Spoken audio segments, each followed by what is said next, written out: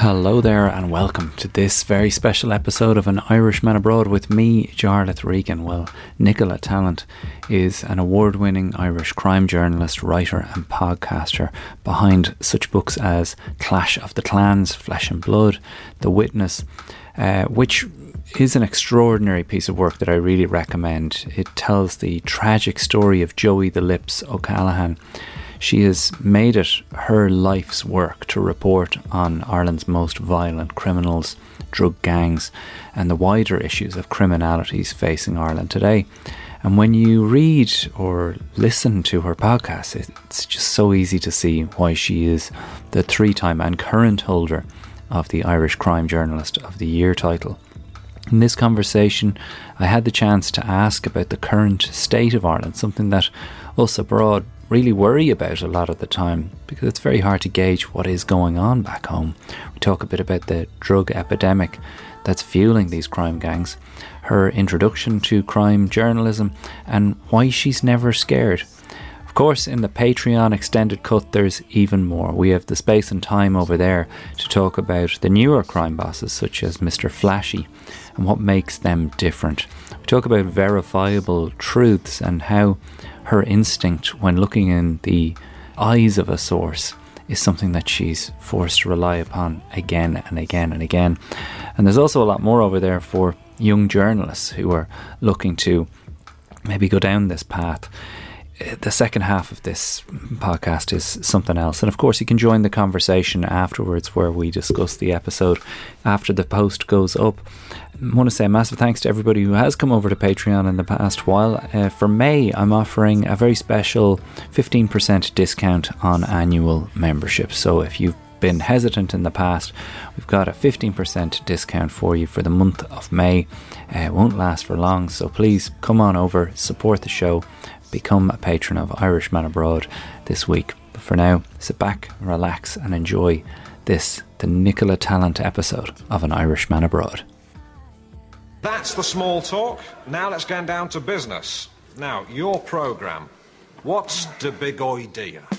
Well, they've grown to know the Irish much better. We've now got to know how largely their mind works. I moved over here and immediately I had to up my game. I could not have done the job I did for quite a number of years in Ireland. I had to go and earn my living in England. I think a lot of it's in my hair. I think there's a lot of Ireland in here. I had an Irish upbringing. 20 years after an Irishman couldn't get a fucking job, we had the presidency. It was some heightened awareness of how hard my tribe had it in London. No blacks, no Irish, no dogs. Never has a nation so small inspired so much in another. So you could say there's always been a little green behind the red, white, and blue. Our family is very Irish, you know. Now, ladies and gentlemen, we have a very special announcement to make at this stage. Would you welcome, please, the wonderful Jarlath Regan! Nicola Tallant, thank you so much for doing the Irishman Abroad podcast. I've wanted to talk to you for so long, but weirdly, it feels like the absolutely perfect time to have you on. When so many of us away from home look back, we wonder what the hell is going on. Now, I left in 2013. Maybe you could tell me, before we go anywhere with this conversation about your life and your entrance into this world, what would you say has happened in that 10-year period? Well, when it comes to, I suppose, the world of drugs and crime, what's happened in that 10-year period is probably what's happened in the 10-year period previous, which is largely and unfortunately that the demand for drugs, in particular cocaine, has just gone through the roof. So when you left in 2013, things were starting to get better a bit, I think. From memory, we'd had a few hard years with the recession and, you know, a lot of people lost a lot of money in property, and the construction industry was very much struggling. And previous to that, previous to 2007, 2008, I think a lot of the kind of the money that people had in Ireland was fueling that cocaine boom. And yeah, around 2013 that was starting to come back, and it's just grown and grown and grown. And with that, every €100 that somebody spends every weekend you know, to buy a few lines of cocaine while they're out enjoying themselves, that has gone straight into the pocket of the likes of the Kinahan organised crime group and has made them incredibly rich, incredibly powerful, and as we saw in the last couple of weeks, significant enough for the US authorities and the power of the United States to come in and sanction them. Which is so huge. I mean, just before we came on, you described it as being like chemotherapy for cancer. You think it's the ideal approach, or certainly better than the alternatives? Yeah, I think it's an incredibly intelligent approach to policing. Nobody is ever going to stamp out organised crime or, you know, drug dealing or anything like that. I don't think anybody's under illusion that you could live in a country where none of that exists. But I think the Kinahan organised crime group had just always remained one step ahead of the law. That may sound cliched, but you know, they migrated from these shores at the turn of the century in 2000 and went out to Spain, where they grew first of all, and really for the first 10, 15 years out there, out of arm's reach of the Irish police, really. You know, Europe had opened up its borders, but it took law enforcement a while to start working proactively together. And I think a lot of the drug gangs got ahead because of that. You know, there was free flow of people and trade, but the various police forces weren't properly sharing their intelligence against who they were. So if they kept on the move and, you know, kept houses in various different countries, that kept them ahead. And, you know, then they subsequently in 2016 went out of reach of Europe into the United Arab Emirates, where they continued to grow. And at that point they had joined really with other mafias in Europe to become what the DEA, the Drug Enforcement Agency in the US, called the European Super Cartel.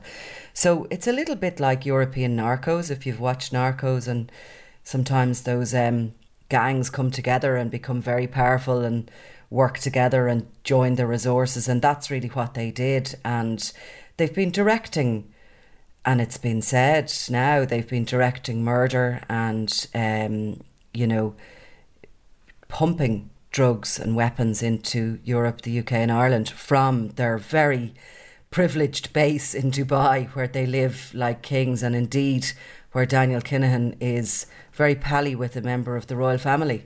Such as his influence. I mean, I have so many questions, but what you just mentioned there might answer my next question, which is why the UAE has tolerated his presence there for so long. Well, I've done shows out in Dubai where, you know, if somebody raised their voice or got in an argument with their partner at the back of the gig, they could be put in prison and have their assets frozen for something as simple as that. I remember one comedian on stage using the F word too much, and, you know, the guards on the balcony getting uneasy. How in the name of God was this man allowed to be there under the noses of the authorities for so long? I'd be like a nervous wreck if I was you over there, but wasn't fun. No. Well, actually, that's exactly why we don't have an extradition treaty with the UAE, because, like, as a democratic society, we wouldn't agree to that kind of law enforcement, you know, so we can't have a extradition treaty with a country whose laws are so out of sync with ours. Look, the Emirates have... Dubai is a melting pot of organised crime. There's criminals from all over the world. It's a place which the Costa still is, but certainly used to be in its prime, where you could really flash your wealth, and driving a Ferrari one day and a Lamborghini the next day and not apparently going to work doesn't really raise an eyebrow. There's vast amounts of money. It wouldn't be a place I would consider somewhere I'd like to be, or it's just not for me. I don't like those places. I've sat around Porta Banús and watched the kind of people that it can attract, and Monaco and Saint-Tropez and various places like this. I just find it crass, but maybe in a way I know where some of that wealth is coming from, and the kind of misery that many people have suffered for some to line their pockets. But the UAE definitely is a hedonistic playground for the wealthy, and They've certainly attracted money from certain quarters. If you invest in a company in the UAE and you allow an Emirati hold 51% of that company, you can get a residential visa. Now, London, for years, I think it's changing or has possibly changed now, allowed the Russian oligarchs in if they spent 2 million.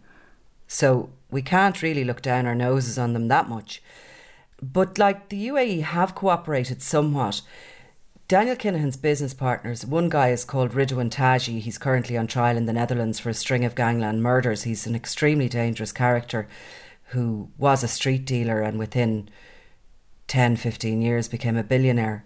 But he has been threatening the very foundations of the Netherlands, of the state of the Netherlands. He is suspected of being behind the murder of the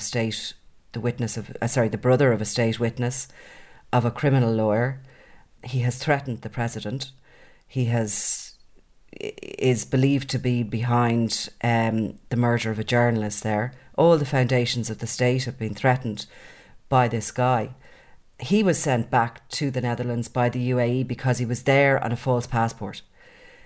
Rafael Imperiale, the head of the Camorra Mafia, another business partner of Kinahan, has just recently been sent back to Naples. But he was on the run in the UAE because he had been convicted of a crime and given 8 years in prison. So they're in a very different place than Daniel Kinahan, who, as his supporters have always said, and which is true, has no convictions. And Daniel Kinahan has been living in the Emirates openly as Daniel Kinahan. You know, right. We know from the sanctions that him and all his cohorts hold a number of false passports and often travel under different names, but he's been living openly there. So it's been a bit of a difficult situation for the Emirates in a way. Now, he's been there a long time, and I do know that they have been pushing to have him sent back, but they just haven't cooperated with him. I don't really have the answers to that, but I can see kind of slightly two blurred sides of it with Kinahan. His extradition, his exit from the country isn't quite as simple as others.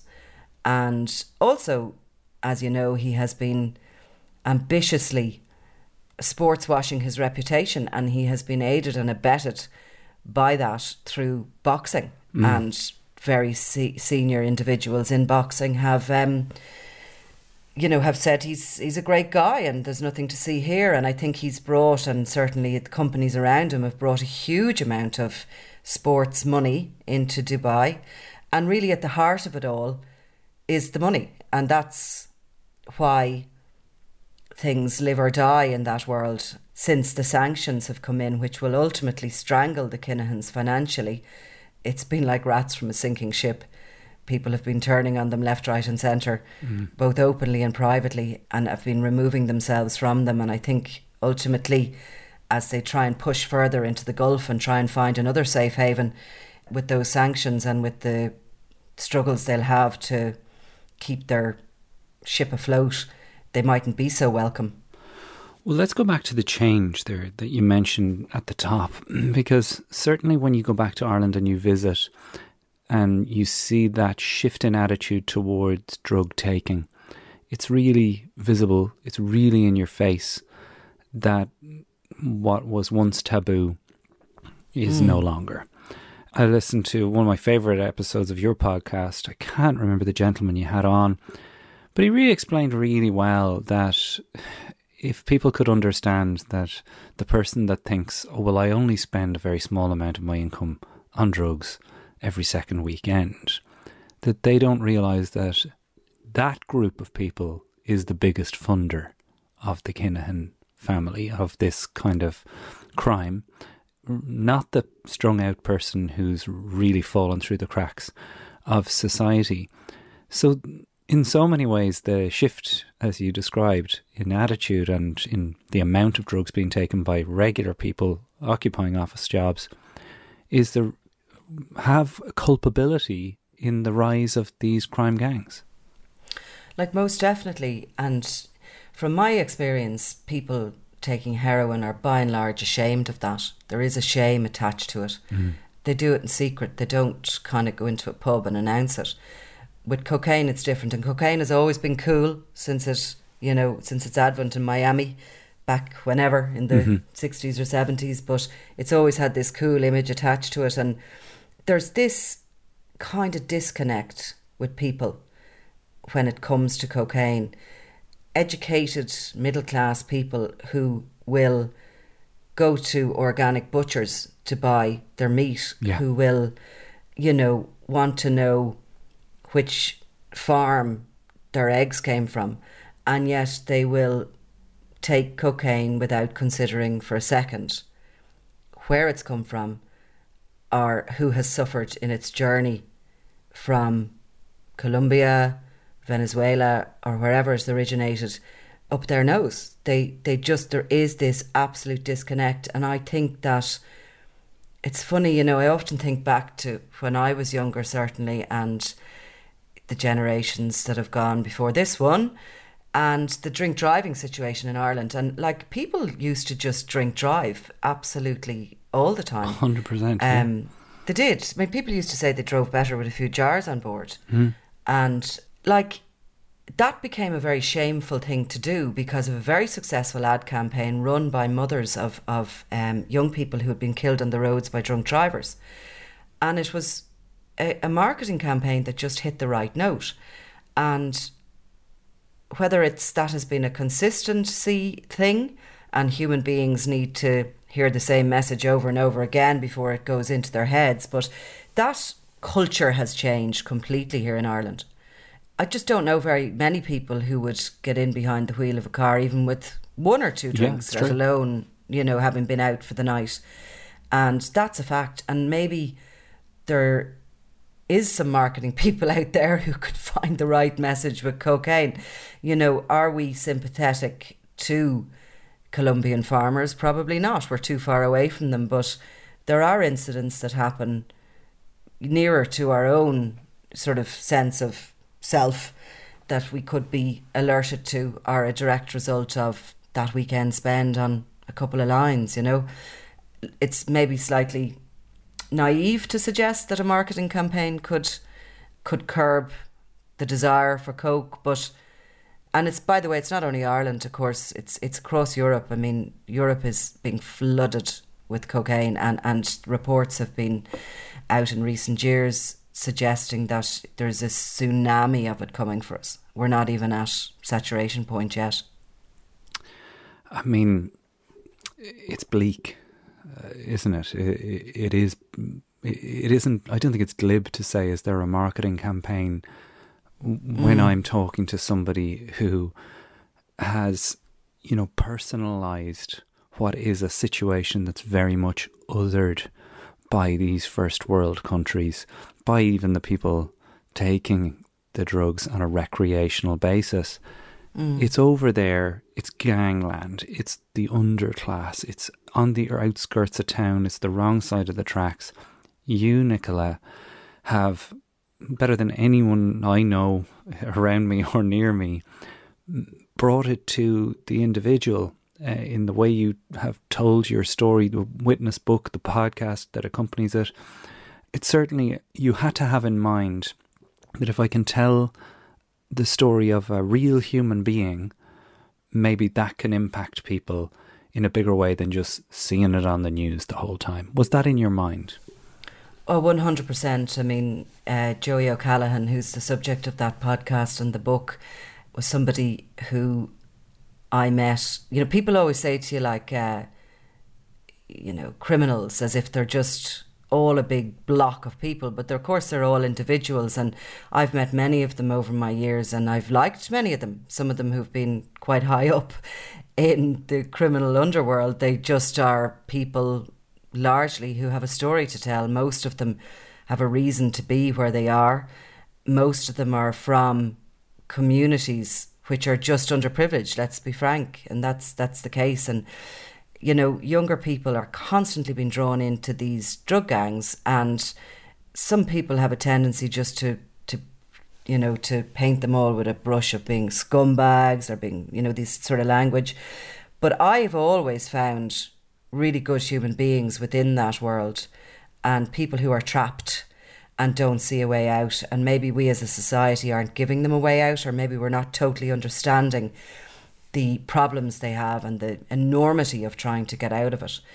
And you see with Joey, his story is unique. He took a job on a milk float. He didn't realise the milkman was actually also delivering heroin along with the bottles of milk, and he was lured and groomed into that world. And because he didn't see a way out, he got deeper and deeper into it, and it almost destroyed his life. But I think at his heart was strong moral values and a belief, a simple black and white belief in right and wrong. And he did the right thing eventually, and he was a witness essentially to a murder. He went state witness, he gave evidence, and his evidence jailed two very significant gangland characters who are still in jail, by the way. And I don't know whether it's recognised, but had Joey not done what he did, the damage they would have caused onwards through society and with others. You know, he saved a lot of people doing what he did.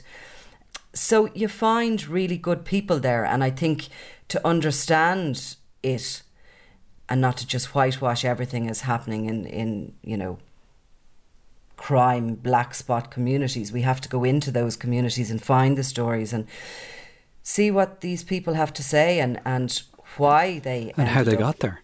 How they got there, exactly. Yeah. And how they got there is all our responsibility. It is all our responsibility, because for years, you know, when you talk about the Kinahans, and I have detailed that in the book Clash of the Clans, that was released last year, and it goes back to where the Kinahans came from. And in doing that, I kind of tried to go back a little bit into the social history of Dublin. And there was a joining of a number of gangs from across Dublin, the north side and the south side, under the stewardship of Christy Kinahan Sr., Daniel's father. They came together with ambitions to be wholesalers, to move to Spain, to graduation school, and to live it up. But they all came from communities when, if you looked at them and dismantled those communities, they were all forgotten. I mean, in around the Dublin 8 area, there used to be a load of work for people in, you know, in the clothing industry. There were factories, there was all sorts of jobs, and they were proud people who went to work and brought home a wage. They mightn't have brought much home, but they brought home enough to put food on their table. And those jobs were removed, and there was nothing replaced for them. Even, I think, you know, an iconic building in Dublin is the Ivy Market, and that was gifted by the Guinness family to the street traders to give them a bit of shelter while they were out trying to sell second-hand clothes to feed their families on the streets. And, you know, they had their little rag stalls or whatever, and that building was built for them.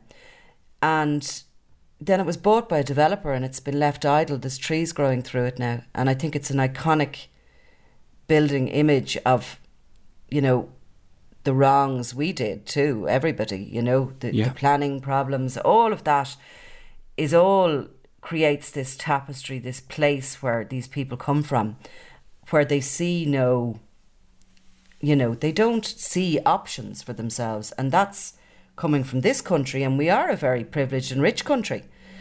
I remember one point speaking to I called him a Kinahan soldier. He would have been a drug dealer that came up under Freddie Thompson, who worked the landings of a particular flat complex, who got very, very wealthy, who, you know, was very immersed in that world.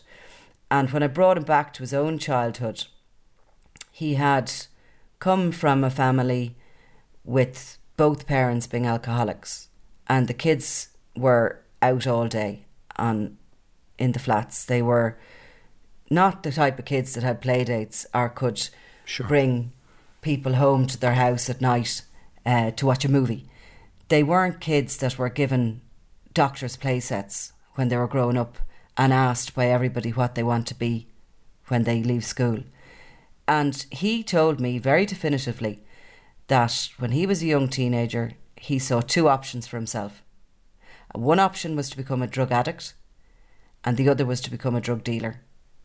And I thought that was really sad, you know, that they weren't his only options, but that's what he saw. And he was lost somewhere in the education system, you know, between social services, whatever. Kids fall through the cracks all the time. And that's our responsibility, isn't it? Yeah, I mean, Nicola, you've covered an awful lot in that one answer, and it does kind of shake you a little bit when you're kind of moving through, and as so much of your work does, it kind of rattles you out of the idea that, oh, this is just going to happen, and this is how it happens, and sure, there it is, and that's the reality, which can often be, not just an Irish thing, just a kind of a way that the first world deals with uncomfortable truths. But so many people don't think for a moment, well, maybe I can get involved there, maybe I can do something. Your first introduction to this, and your look, people are going to struggle to understand how and why you choose to go down this path with your journalistic career. Do you trace that back yourself, or do you, as years go by, find different reasons as to why and how you got here? Yeah, 100%. Look, we all evolve, I suppose, in our careers, and I'm talking to you now in a way more mature manner than I would have when I started out as a crime journalist. Mm-hmm. When I started out as a crime journalist, I was chasing the headlines, chasing the front pages. That's the way it was, chasing the big stories, wanting to be on all the big ones.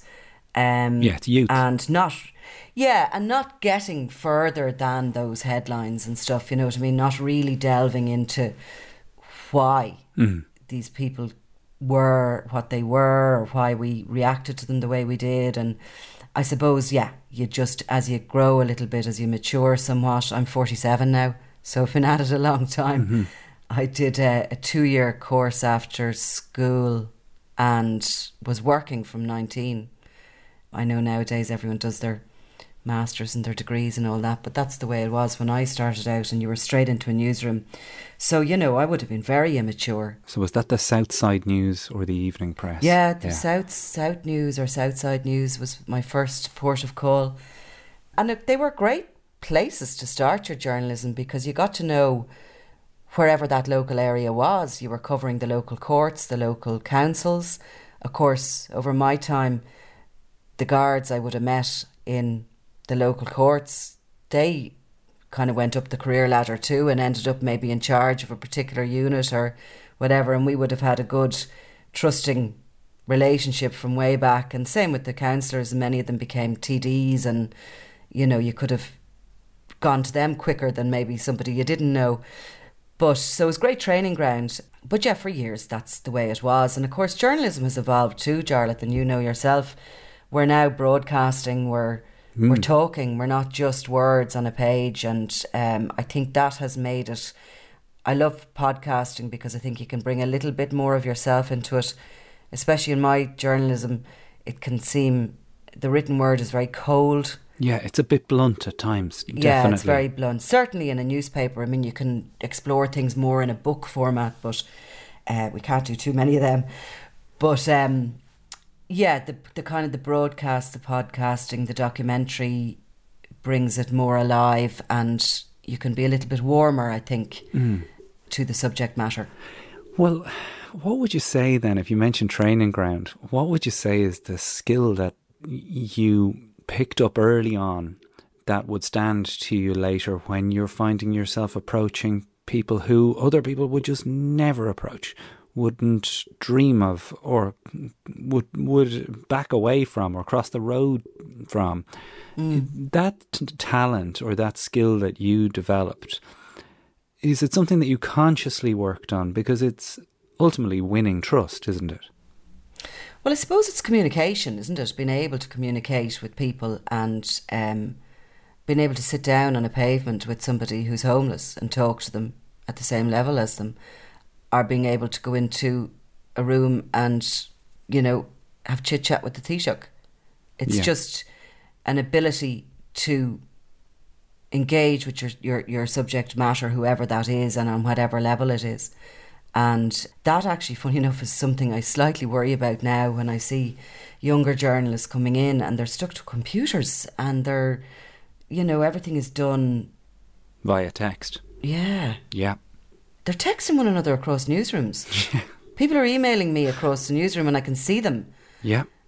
And I don't like that at all. And I think that is something that I think younger journalists have to be encouraged to go out and to attend events and to speak to people, because that really will stand to you if you can turn around and, you know, you need to talk to people. But sure, yeah, I know what you mean, but so much of communication is done that way that I'd imagine now those same journalists are texting or WhatsApping the people that you were trying to win the trust of or communicate with, and that there's nearly another form of communication that needs to be developed there, in the same way as I'm teaching my son at the moment how not to come on too strong in the WhatsApp group that he's in with the other 11-year-olds at school. Oh God, yeah. It's a rapidly changing world, but at the centre of it is, like you say, sitting on the curb and talking to somebody who might necessarily want to be talked to. Do you remember the earliest version of yourself and doing that? What's your first memory of your heart in your mouth, say, talking to somebody? I don't know whether I have a distinct first memory like that. I just remember it being really exciting talking to people who weren't like me and who didn't have the same upbringing as me, and I remember just finding it really intriguing to find things out about them. And I've always kind of I always like when they kind of get on with me, or when I make them laugh, or when we make a connection and we're so different, you know, and we come from such different places, and yet human beings can still find connections. Yeah, you know. And I think that always was a challenge to me. I always definitely found that as a challenge, and I used to like talking to people. Look, I'm sure I liked a little whiff of the danger as well. There's no doubt about it. Friends of mine would say I'm a bit odd, but yeah, you know, you go along to these crazy... I've been in crazy situations, but you'd find yourself in a car park somewhere talking to somebody who is, you know, I shouldn't be, and then actually finding them a bit of gas crack and walking away and having to pinch myself and remind myself that they are capable of horrendous things. But I don't know, human beings just interest me, their makeup, and I think as long as I still have an interest in that, I'll still have an interest in the job. So as I said, there's an awful lot more to get into here, including Witness, the Joey O'Callaghan story. I had so many questions I wanted to ask her about that, but on the one hand, I didn't want to ruin the experience of listening to her podcast, which I recommend you do, or listening to the audiobook of The Witness, which obviously came out in 2020, but the audiobook is something that I've devoured having read the book, and it alongside the podcast is something else. Why not come over to patreon.com/Irishman Abroad and enjoy that 15% discount that I've arranged for you from now through the month of May. It would really help us to continue making the show, make the show better, get bigger guests, bigger episodes, do more research, and spend more time making this show weekly for you. If you like the show, that's the only way to keep it alive. So come on over patreon.com/Irishman Abroad for the second half of the Nicola Tallant interview, and of course you'll get bonus content every single week in all 3 of our weekly episodes and access to the vault. Brian Connolly is on sound. Tina and Mikey make it all possible, and I'll talk to you on Tuesday with Sonia once I've done the Vitality 10,000 in London. If you're joining us at that, come on over to strava.com to find out where we're going to meet for a drink afterwards.